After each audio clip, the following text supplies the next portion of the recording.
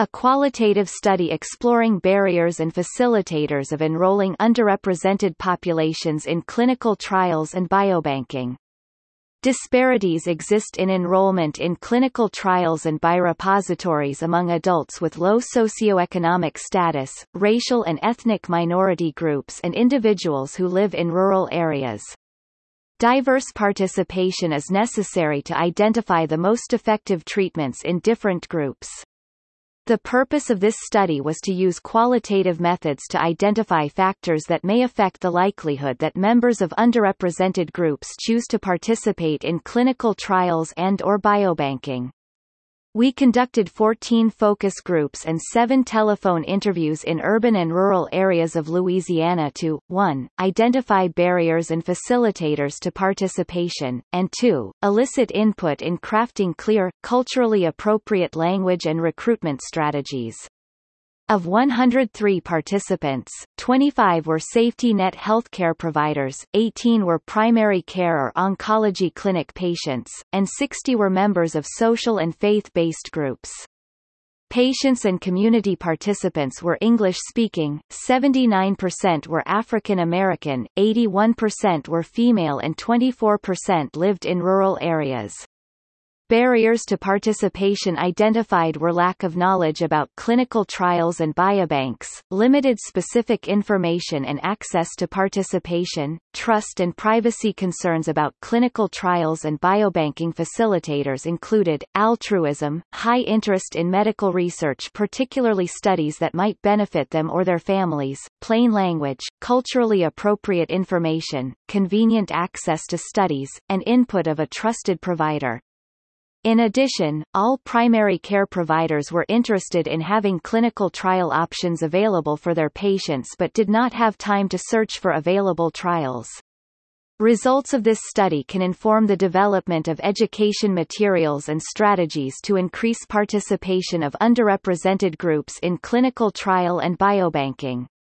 Our study suggests that the content of plain language biobanking information and plan to disseminate the information needs the input of the public, minority groups and low-income community patients and providers.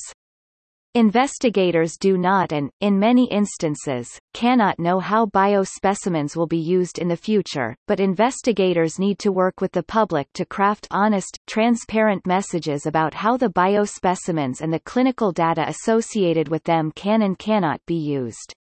Future qualitative research also needs to be done, with a wider range of participants from ethnic and minority populations, those with ESL and from a wider range of rural areas nationally.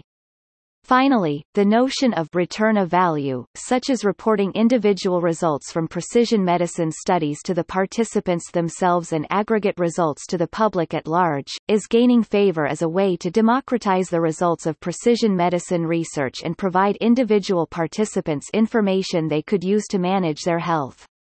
The All of Us Precision Medicine Initiative, for example, has proposed returning value to participants by reporting to them actionable results from genomic testing and other measurements. In order to maximize the value of this information to individuals and the public, researchers need input on how people would want to receive this information in an acceptable, understandable and useful form.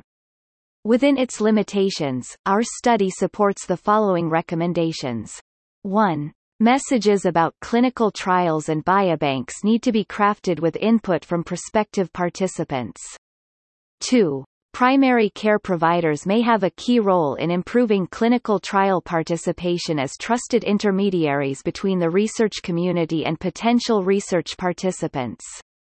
However, they must be equipped with culturally sensitive, appropriate material that is as self-explanatory as possible to inform potential participants. Given their limited time availability, they cannot be expected to search for clinical trials and explain them to their patients without assistance.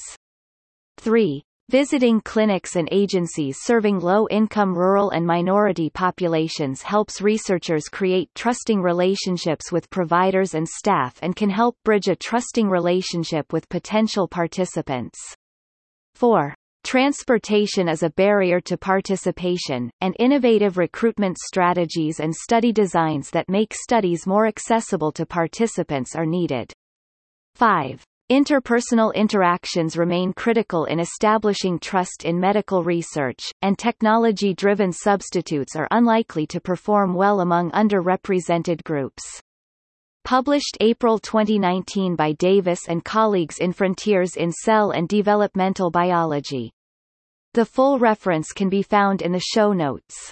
https://www.ncbi.nlm.nih.gov/pmc/articles/pmc 6502895/